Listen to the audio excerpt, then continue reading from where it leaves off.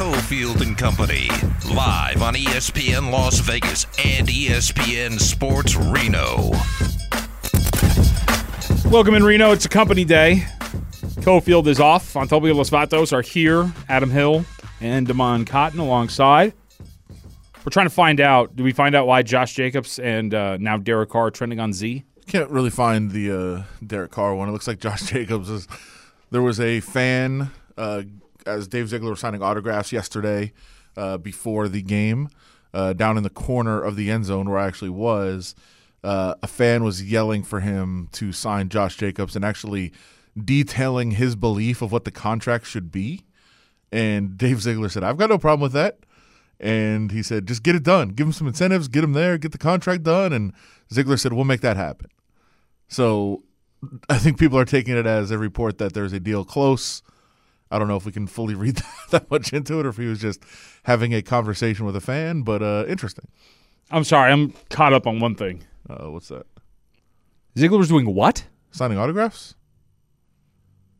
People want the autograph of the GM? Yeah. Anybody. Raider Nation, baby. I guess. Okay. I've never reached that level of fandom that I've wanted to like. I mean, like the people that are on screen hyping the crowd during the game sign autographs before the game. Okay, that's a good. I've never understood that. I've signed Raider memorabilia. You're a liar. No, you haven't. Yes, I have. Why? What? No, you have not. Yes, I have. Okay, here's the fine. I was going to say, here's the thing. Here's the question. Okay. Did somebody go, you're Damon Cotton, can you sign this for me? Or was it one of those like, that dude's got Raiders memorabilia on and I'm at a Raiders event, he's got to be important. Can you sign this for me? There's a black guy with a Raiders shirt. Who No, are you? They Sign knew this. I was Damon Cotton and asked for me to sign something. But yes, at an after party one time, I did get mistaken for Josh Jacobs. Wow. Why? That's wow. We just got to be better as a society, man. Somebody said, hey, Josh. No, it's like, so it's one of those. I thought you were him, but you're shorter, and it's like, yeah, thank you. You didn't play it up? You're like, yeah, totally. Was it a girl? No, That's the key right there. Yeah. no, Yeah, no, I'm it was him. not. I'm him. Okay. Go. Battleborn Injury Lawyers presents The Big Four at 4. Number 4. All right, we like to have fun here. We're razzing Damon a little bit. But just like any good system, all right, you break them down to build them back up. So this is that moment. We're just going to toss the ball in the low post, and we're going to let Damon go to work because we do have more. We have a big story out. Why is he posting up? I don't know. It's just what you do. Let him go to work. He can be at the top of the key, whatever he wants. He is a guard that averaged half a point for Pahrump Valley in his junior varsity year, allegedly, according to Max Preps. So Michael Orr's story is a lie. It was my inspiration to get into sports. Turns out it's all fraudulent. Sandra Bullock, Fraud. you've got to do some reflection here. Turns out, is it the Tuohys? Yeah. Sandra Bullock is who I want to hear from. Dumb last name, by the way. The Tuohys. This is on Sandra Bullock. It is very much. Next thing we're gonna know, there wasn't a bomb that was gonna blow up if that bus slowed down. That's a good point. Like, who knows? Wow. Who even knows what's true anymore? Wow, did you really was there really not somebody who pretended to be in a Miss America beauty pageant? pageant? Yeah, a beauty pageant? Was it an undercover cop? Undercover FBI. Man, everything's crumbling around me. So Sandra Bullock's entire life is a lie. That's a very good point. Was there really not any monsters that would come get you if you looked at them? That was Bird Box, right? Oh, yeah, where you have to keep your eyes closed the entire time. Threw me for a loop on that one, too. So the Tuohys are liars, it turns out. And Sandra Bullock. That's very true. Let's make sure that we're clear. The story is up there on ESPN. Michael Orr's been telling us this for a while, but it turns out we're getting some more details on this. Nobody wanted to listen to him. Because Sandra nobody Bullock. wanted to listen to him because Bullock. he was made out to be just an idiot. So nobody wants to listen to what he has to say. I said that this was Damon's time to cook. Sorry. Let's Oh, let well, real Damon cook. Damon, you're upset about this. The Blind Side, the movie that came out in 2009 where the Tuohy family takes in an orphan little black kid that's 6'5", 300 pounds. Are you reading this? No, that never. I'm just saying, being from the Mid-South in the area, there was talks that we're going to have Michael Orr come to the school and speak to the school, me being from Ripley, Tennessee. Michael Orr didn't come to the school. You know why? Because he probably was like, this is some BS after he saw the movie. Everyone knew that this was a load of crap. What are you talking about? You telling me From that, what I understand, he was an absolute idiot who was living on the streets, who had no idea what football or family was, and they had to come in and save him. Yeah, He didn't even know what a bed was. Michael, this is a bed. Where they needed Michael, this is a bed. I love the accent. That is spot on, the accent that she did in that movie. But then you're telling me that she's going into Orange Mound. She's going into the hood in Memphis, Tennessee, and it's just like, I'm going to tell these drug dealers what's what, and they need to leave Michael alone. You don't think that happened? No, she wasn't going into the hood in Orange Mound. I'm not even going into Orange Mound. You mean another classic white savior wasn't going to descend from the clouds and save a young black man? I thought that was true. Yeah, where it's, oh man, they really helped this guy out. They send him to, we really want you to go to Ole Miss. Where he's right, they stole all the money from him. Darren Ravel, he had the residuals where he broke it down. A film that made that much money, the residuals, that you get from the percentages. He's missing out on about $4 million that everyone else in that family has gotten. So we should say what the actual new development in this case are. Michael Oher has filed a suit in this case. He has, as you said, insinuated for a long time that there was a lot of the story that wasn't true, that he wasn't necessarily part of it, but he has always been under the impression of, hey, I was adopted by these people. They did help me out to some degree. We're all part of this. Cool.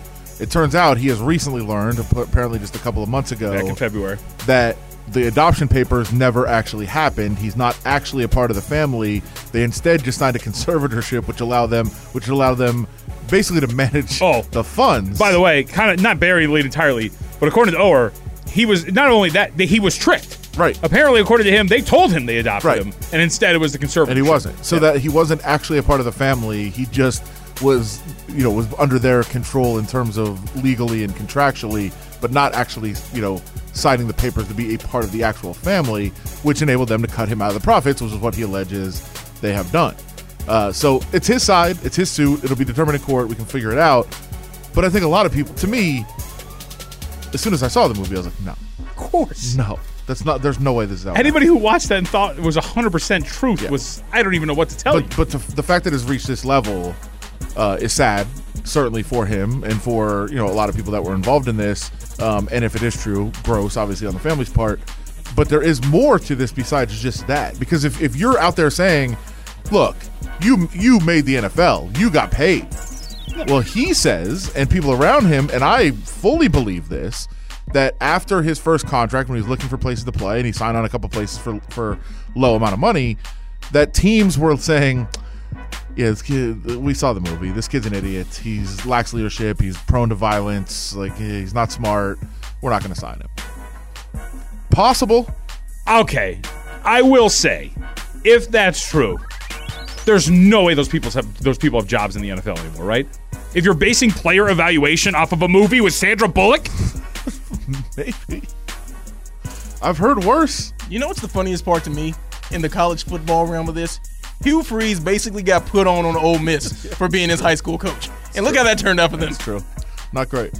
Look, these things do, it's not the same exact thing, but you heard the Shanahan and Crosby story last week? Yeah. Where basically Shanahan had to apologize to Max Crosby for their interview because it was one of their assistant coach's first interviews that he did, and he just attacked Max Crosby, and they were like, what are you doing? Right. Why are you doing this? He's like, well, that's what my other team liked me to do. So there's weird things that go on in the NFL that other people don't understand or know, and there's people that just don't get it. It is possible that there were people, I don't think every team in the league said, hey, he's dumb, we saw the movie. But I think it poisons the well, for sure. Number 3. Did you guys see the picture of Lucas Glover? Yes. For those who don't know who Lucas Glover is, he's a golfer. Whose outfit is better, Tour. Lucas Glover or Devon? Okay. I mean, Devon wins, but only by default because he's not sweating through his khakis like a slob. What was this?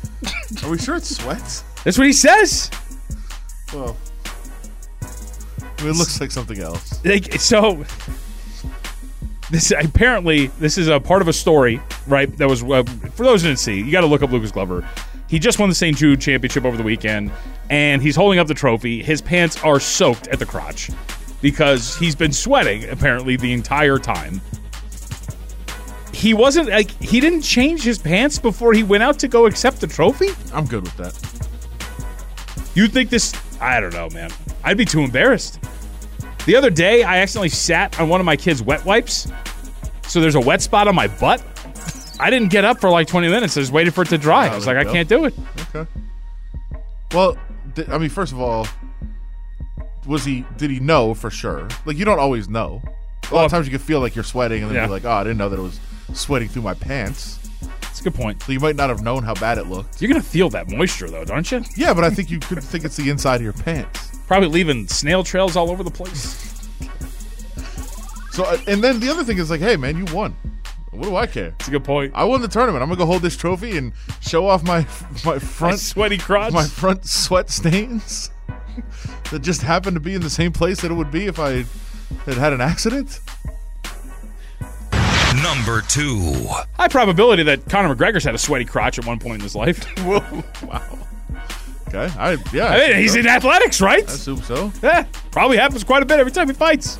And apparently he's got more fights on the way. Do we believe this? Or is this a Liz Cambage Nigeria situation? Where, for those who don't remember, Liz Cambage was like, nah, you guys are idiots.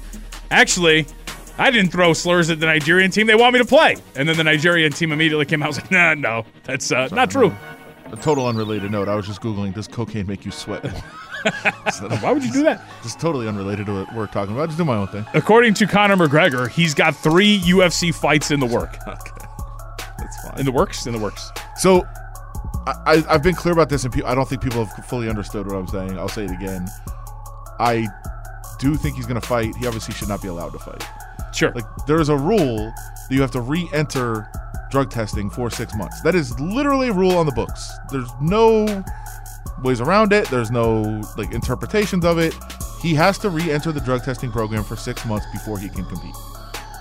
He has not done that yet. He is now saying he's fighting before the end of the year. That's right.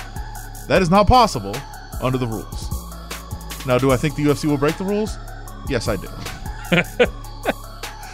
But what are he should not be allowed to fight. What are the ramifications if UFC breaks the rules? It's their own rules. Okay, there we go. I think the ramifications will be other fighters will say, hey, man, that's not fair. And they'll say, shut up. So the real question is then what order does he take on Michael Chandler, Justin Gaethje, and Nate Diaz? He says Chandler's next. First of all, Nate Diaz is not under contract, so they'd have to re-sign that's fine. Nate Diaz. That's another hurdle, potentially. And Nate Diaz, by the way, who just said yesterday that he made more for his Jake Paul fight than he did his entire MMA career, which that's not good. No. So I don't know that he would come back to the UFC to fight him.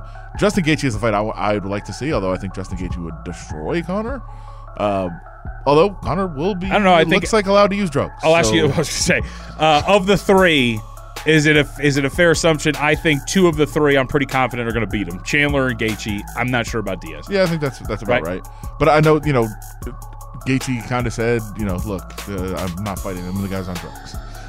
But I'm sure if you put the check in front of him, it's going to be tough to turn down. Real quick, if he does get, USADA, if he does test positive, it just turns to a no contest like they did with Brock. Number 1. The problem is he would test positive before the fight. Gotta get stuff rocking. That's why they don't want him in the. That's why they don't want him in the pool. I think we're probably gonna have to put number 1 on the back burner, right? So we'll do this. I think it's good. I've got to collect myself on this story anyway. Oh no. Yes, I don't know what I'm gonna do here. So number 1 instead, let's talk a little slam ball when we come back.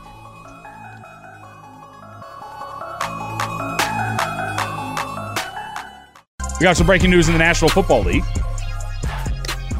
2 running backs signed. Everything's good? Oh, yeah. It's all, the whole market is settling in. That's right.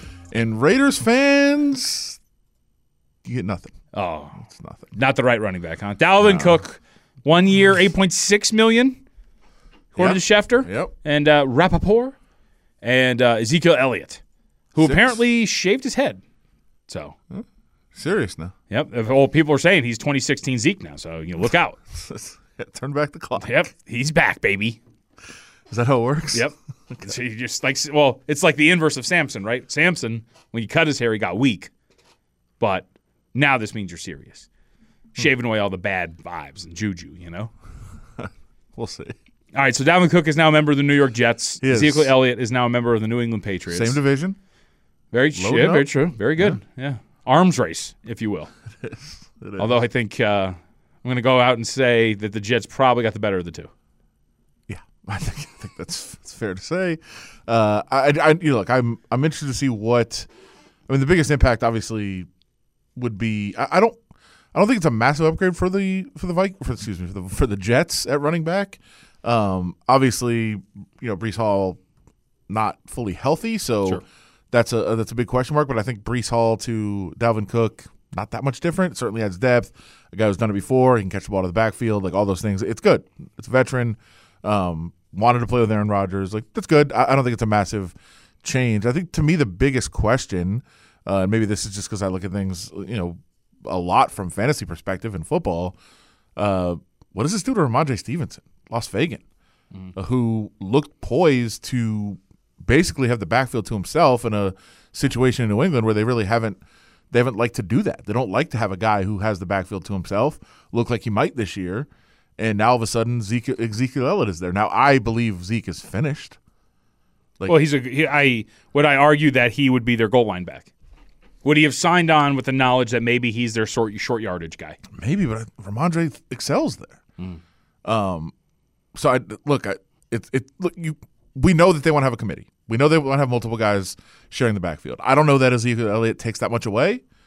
I still think Ramondre is the guy, but at least you have to have questions of, hey, look, they met with Dalvin Cook. They pursued Ezekiel Elliott. Clearly they have questions about turning the backfield completely over to one guy.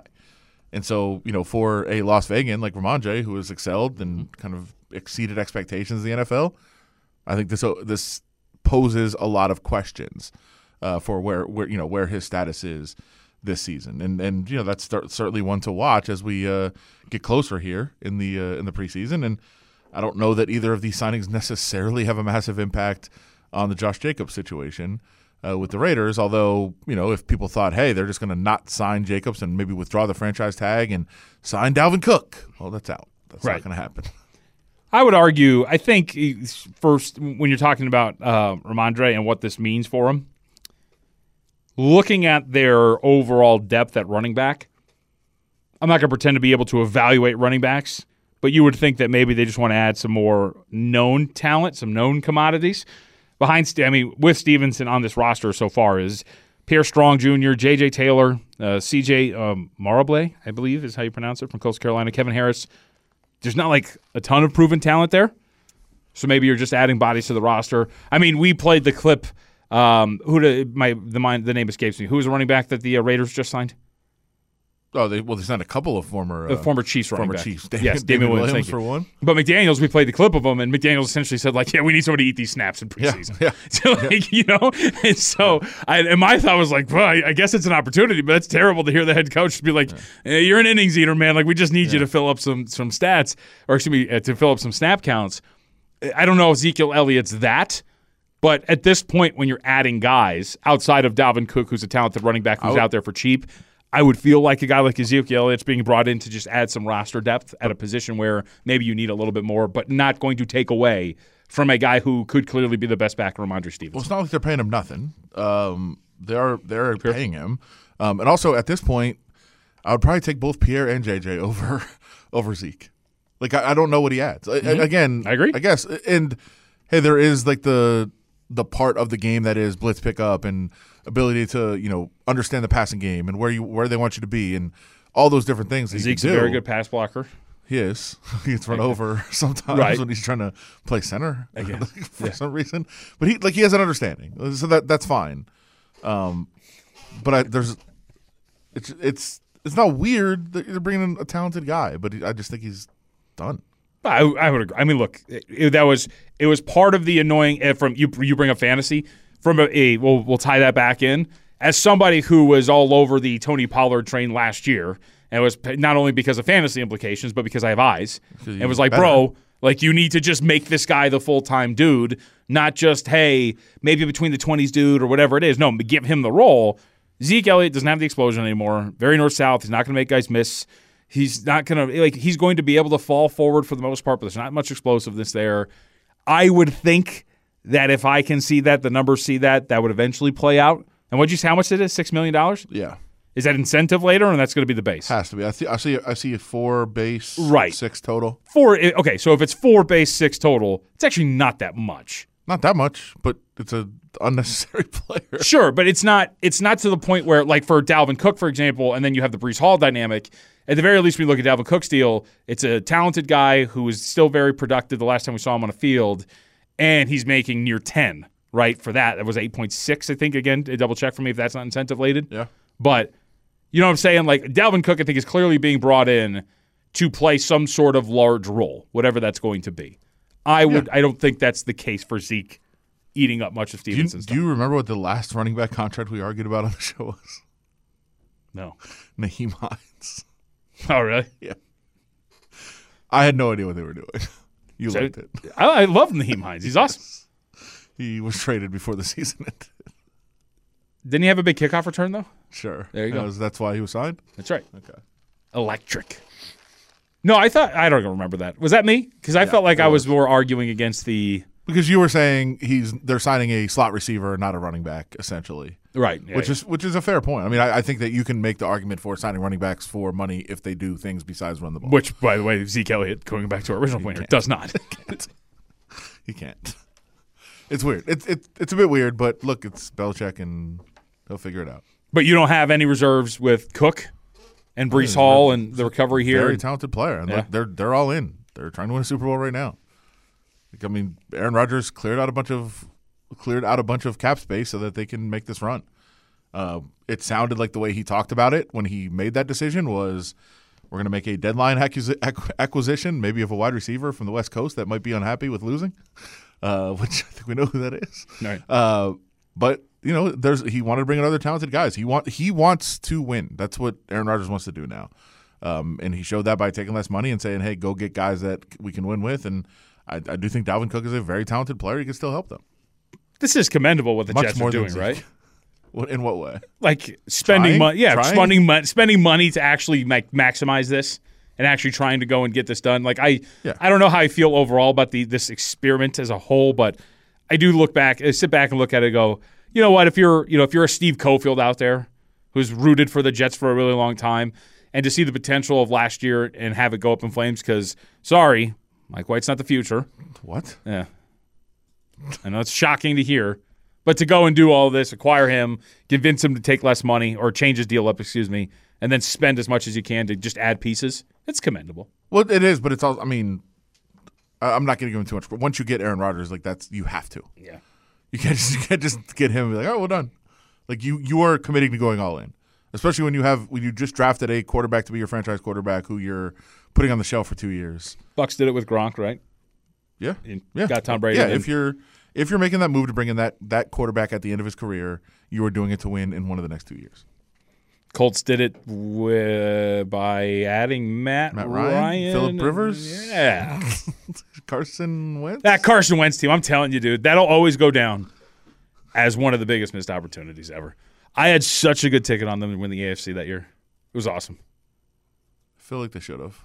They were going to be dangerous. Telling you, on the list of Super Bowl teams that would have been dangerous. Might have been a little bias on there. Colts are definitely up there. I think you were biased. You're a Colts fan. Very true. Very true. By the way, Carson Wentz available. Yeah, shocking, right? Dude, can I tell you? I was him right now. Somebody during Summer League. I don't know what the term I'm looking for is, but showed me. You know his food truck? He's a food truck. Carson does? Like a food truck business? The Wentz wagon? No, okay, so this is why I'm bringing this up. It's one of the best names I think I've ever heard. Okay. You ready for this? I don't know if I am. What do you know about Carson Wentz? Personality bad traits. Knees? No, personality traits. Pretty dull? Okay. What does he love? Jesus? Okay. There you go. Okay. Killing animals too, but. Okay, yeah, that's true. Hunting and Jesus. Thy kingdom crumb. I just found it, by the way. The logo is great. What do they have? That's a good name, dude. What do they serve? God, I don't know. What is it? Thy kingdom crumb, I would assume it's some sort of baking truck, right? I mean, it's on us. I think they actually give away food. Oh, really? Yeah, it's a free food truck. Thy kingdom crumb. It's a food truck ministry, though. Well, then hopefully you're not giving out crumbs. But I think they give out food like to listen to them preach. Oh, so you still got to pay. Yeah, with your time and your soul. Do you get the food before or after? Like, you probably just want to eat. It distributes free, high-quality food to remind people that they are seen, valued, and loved. Okay. So it's a good name and a good concept. Sure. I'm trying to find exactly what food they give them. We'll find out. We'll have to find out. We'll also have to check back in with Derek Carr, who looked jacked and also looked right in that Saints jersey. And we also have to get to Major League Baseball, the story that has taken over the internet. It's Cofield and Company, live on ESPN Las Vegas and ESPN Sports Reno.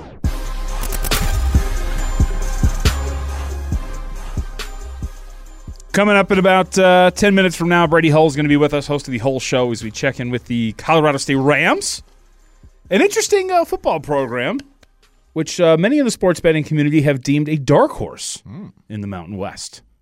Or a dark ram, I suppose. I think you're part of that community. I am, but I'm not one that has echoed those sentiments. Although I do think they can be actually pretty good this year. We'll check in with Brady and see if that's going to be the case. I mentioned Major League Baseball and what's going on here. So a pretty wild story has developed out in Major League Baseball where the Rays have placed Wander Franco on the restricted list because Major League Baseball is looking into some allegations made on social media when it comes to the superstar player. Superstar? I feel like that's probably you. He's a really good player. In terms of his relationship with potentially, or alleged relationship with a minor back home. Yeah. Now, the rumor is, and the allegations are, allegedly, that apparently there was supposed to be some sort of hush money sent to hide this, and that it wasn't, and thus you go public. The details are kind of icky about everything here. Icky and also murky. Very true. Two words. And that's, I will say this. It is it's interesting to watch Major League Baseball react like this when all I can see is mainly just social media. Fire. Yeah. And that's about it. No true allegations, anything like that. But at least it's gotten to the point and it's been loud enough that Major League Baseball has decided to step in and do something in terms of investigation. Or the Rays just did it. Right.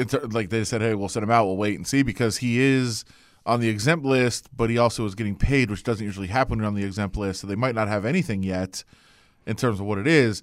It's important to note, obviously, if it's true, it's horrific and disgusting, and whatever needs to be done legally has to be done, and him in terms of playing, we'll find out. But it also is important to note that while, there's memes everywhere and everybody's laughing it up and joking about it and doing, all what everyone does with stories like this on social media, as far as I know, and I think as far as you know, it was one post in Spanish alleging this. Mm-hmm.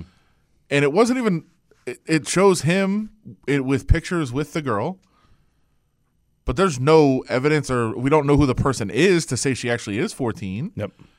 Could it be – I mean, he's 22. Could she be 19 and just looks young? I don't know. Who knows what the actual facts or truth or any of those things are because we don't – it's not like we have – not that we deserve a name of the victim or anything like that, but it's not like, sure, hey, here's the girl. She's 14. She's in high school. She's dating him. None of those things. It's literally just a post of him and a girl, and it says she's 14 and his girlfriend. That's all we know.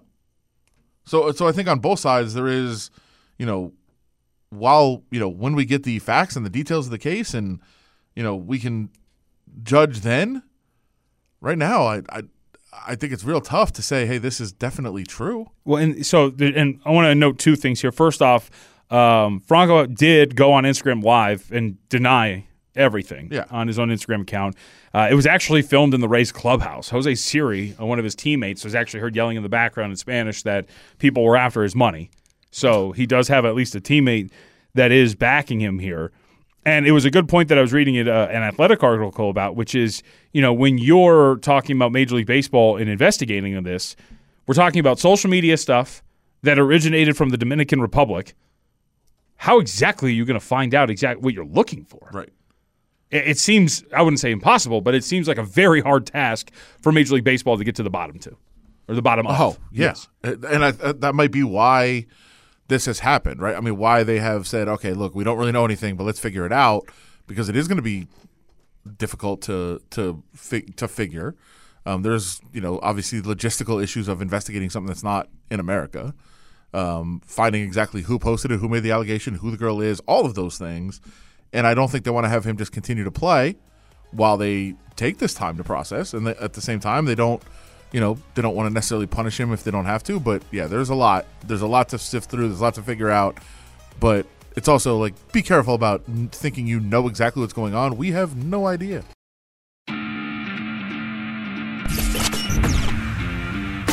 It's Cofield and Company, live on ESPN Las Vegas and ESPN Sports Reno. Wrapping up our Reno hour, Jonathan Von Tobel, Adam Hill, Damon Cotton all here.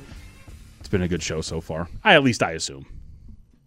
Yeah, I mean, anytime we just start getting goofy, it's a good show. We got kind of serious there for a little bit. Oh, that's true. We're going to get more serious. We're going to get hardcore football and more. Brady Hull is with us, host of the Hull Show, 103.1 and 1310 KFKA out there in Fort Collins. Brady, we appreciate the time. Thank you very much. So let's start with, let's start with actual football. We talked a lot about conference realignment. How's the energy about there and when it comes to the Colorado State Rams? Because I was telling Adam here, my cohort, I do a lot of main work in the sports betting world. Colorado State has been slugged as a dark horse this year in the Mountain West. Is that energy the same with the fan base? Hey, guys. Thanks for having me on. I really appreciate the time. But, I think obviously a lot of madness surrounding conference realignment as it is these days. But Rams fans are pumped. Jay Norvell coming into his second season with the Rams. And I think a lot of Rams fans are hopeful that he can do what he did with Nevada from year 1 to year 2 and had a pretty big improvement there. So, I think Rams fans are pumped. It's a lot of nervous energy because there's all this big talk about conference realignment, and you just want to put your best foot forward. So I think folks are, ready to go, optimistic around Fort Collins and Greeley. Well, let's start there. You referenced the realignment. What is the thought process? Is there much concern? Is there much fretting over what's going to happen? Or is it just, hey, whatever happens in the Mountain West, Colorado State's part of it, and we'll figure that out? I guess how much thought is going on about conference realignment in that area? I think it changes every day. Obviously today is like, whoa, wait, the Pac-4 might try to make something of this, or whatever they are, the Pac-4, Pac-5, Pac-6. They might try to make something of this, and do we want to be in that conference? What does it look like with the Big 12? All those things. I think it just depends on the day. Toward the end of the week last week, it was kind of like, hunker down, let's make the Mountain West the best we possibly can, and who knows, maybe that conference makes a run at something. But, I honestly, I think it just depends on who you ask and what time you ask it. I think if we turn to football, I think it's often the most important thing, but we don't usually lead with it when we do a preview of a team. But it's hard not to notice last year that offensive line was atrocious. Every time I watched, I said, they've got to block somebody. At some point, you've got to block somebody. Have they done enough to fix that to even worry about anything else on the team? They brought in a lot of guys. They brought in a lot. Obviously we cover the Rockies, the Colorado Rockies here too. And right now they're just like, let's just draft and sign as many pitchers as we possibly can. Something's going to stick. So I think with the Rams, it's, hey, we like Jacob Gardner, who's coming back at center. Let's just add as many offensive linemen as we possibly can and see, because at the end of the day last year they were running out of guys too. That was a big deal. So that's the number one concern amongst Rams fans, is we got to fix that offensive line. We think that, if Clay Millen has time, they should be able to get that Fort Air Raid to look something like they've been, promoting the last year and a half. So yeah, the offensive line is the big deal. Brought in a lot of guys, a lot of names, and obviously we won't know until game one. But I think that folks are slightly optimistic that offensive line is fixed, and then everything else will kind of work itself out. You brought up the Rockies, so maybe selfish real quick. Profar is not hurt, right? He's fine. He's going to be available. I think so. Okay. You never know. What day in, day out, are they going to just be done with the guy, or what are they going to do going forward? But yeah, the Rockies are in an interesting spot right now. A lot of strikeouts over the weekend. Yeah, it's a disaster. It's not good. So it's rough. All right, so let's focus on Millen really quickly. Actually, you got the Steve and I, the regional host here on Cofield and Company. We got to talk to his dad the other day, where it's more about the Huskies and conference realignment than Clay himself. Maybe you ask this question, maybe you get a sense of it. How does a kid like Clay Millen not lose confidence after just getting thrown around the way he did last year with that offensive line and come into this year with some confidence? Because you look at some of the numbers and the statistics and metrics, as the year went along, he actually did improve, and those last 4 games progressively got better from him as you look at it in different metrics. How did this kid keep his cool? I think he had to. His completion percentage was high because he had to get rid of the ball so fast. Right. He's like, I'm looking for these quick out routes, the safety routes. But I've had a chance to really get to know Clay, and I'll say kind of the reverse of that. I think last year showed him a thing or two. I do a weekly show with him. We're going to do it again this year, and his confidence level. I think he's like, man, I can take a hit. I can keep going. I can move a little bit when I need to. He is a very selfless guy, getting to know that more and more about the guy.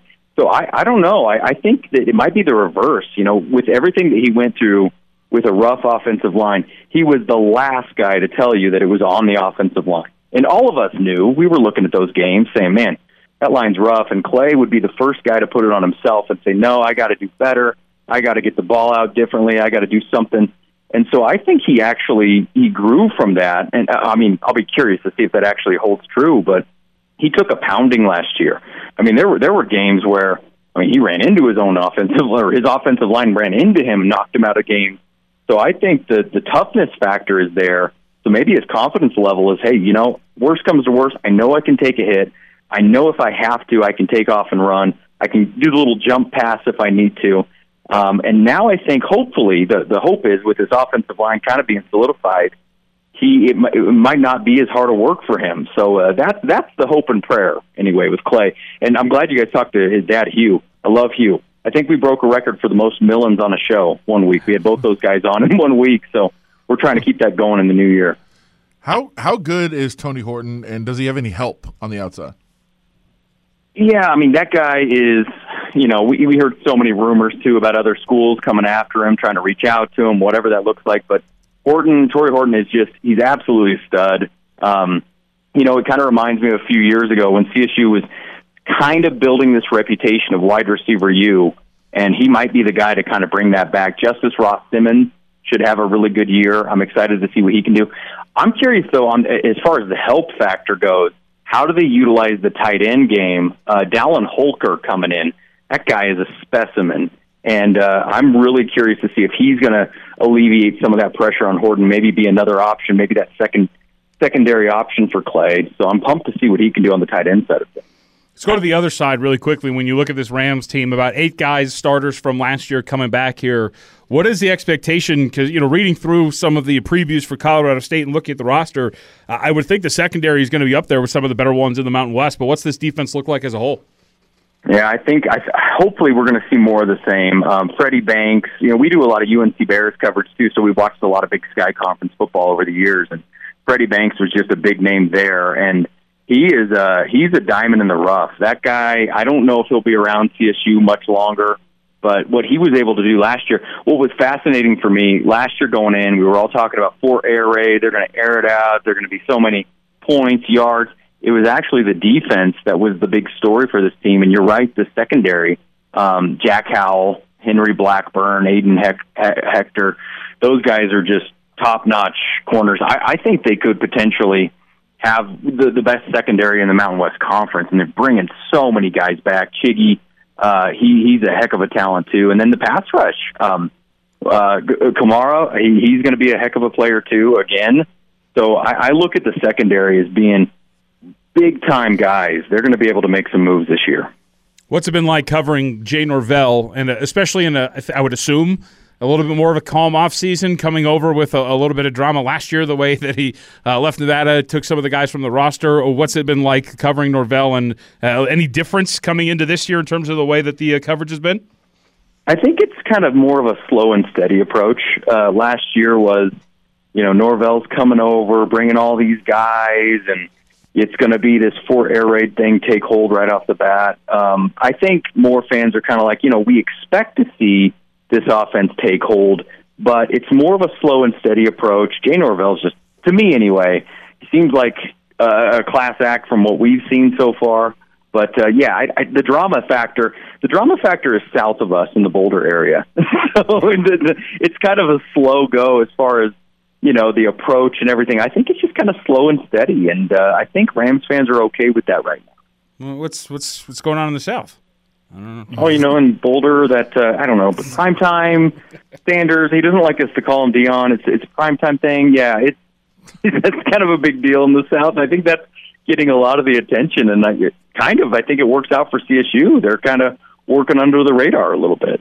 How badly will it go at Colorado if they're not good? Oh gosh, that's the $1 million question right there. I mean, that schedule for CU right off the bat: TCU, Nebraska, and then CSU. Yep. Which CSU might be able to win that game this year. And if CU starts out, I mean, I don't think anybody's expecting the Buffs to beat TCU, right? I mean, we can't really go there with our brains. And Nebraska, I think, is kind of a flip of the coin with Rule coming over. What's that going to look like year one? And then CSU more established there. So the pressure's on the Buffs, but I think logical Buffs fans are kind of like, 4 or 5 wins would be amazing compared to 1 win last year.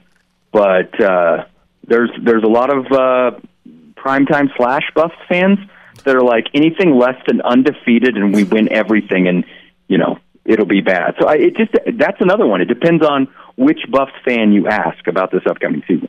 Pretty odd to say this because Colorado State has had a ton of success as a football program. They're well funded. They got great facilities. It's been, I believe, since 2017 since they had a winning record. Does that change? I do think this team gets into. I think they get into that bowl conversation. Last year I was through the moon. I've learned the error of my ways. I think kind of my expectations are kind of floating around that 5 to 6 wins. But I'm telling you guys, if this offensive line can protect and Clay can be, because he's got an arm, if he can get that thing going and they have the weapons, then maybe better. But I'm setting it right around, 6 wins is going to be right around that parameter. So I think they can get to that point where things are starting to move in the right direction. Brady, we appreciate some time today. Thank you very much. You can find Brady over there, 1031 1310 KFKA out in Fort Collins. Hull Show, HULL, up on Z. Thank you, Brady. Appreciate it. Guys, thanks for the time. I appreciate it. Yeah, there's a lot of, I've been to the sports betting community. Sure. There are a couple people who have taken some longer shots. I think the number's down to under 20 to 1, but longer shots on this team to win the conference. You have not? No. Well, because the numbers that I did not realize that they were this long. The numbers I'm hearing thrown out there are like 40 to 1 that they used to be, and now they're like 16 to win the Mountain West. Yeah, it's not the most tempting at that point, number, right? For sure. And plus, they didn't even get a first place vote in the conference poll, right? Unlike UNLV did. I think there's real potential there. And actually, the thing that's fascinating about Millen, if you look at some of the PFF numbers for him, he was under pressure on 45.8% of his dropbacks last year. That's insanity. Almost half the time, you're getting pressured every time you drop back. PFF passing grade under pressure, 57.6. Everything else, 70.6 or higher, including when he was kept clean, a PFF passing grade of 83.4. He's pretty. He seems like he's going to be pretty good. Yeah, and like you said, that number shows, and that line was, awful last year. So you can't really judge a whole lot. Sure. I mean, it also reminds me of, people were really flipping out about Trey Lance yesterday, and he wasn't great. But I believe he was pressured on over 60% of his dropbacks. Like that's tough. Yes, that makes it tough because even when you're not pressured, you're like somebody's coming. You start hearing it, so it does make it difficult. Of course it does.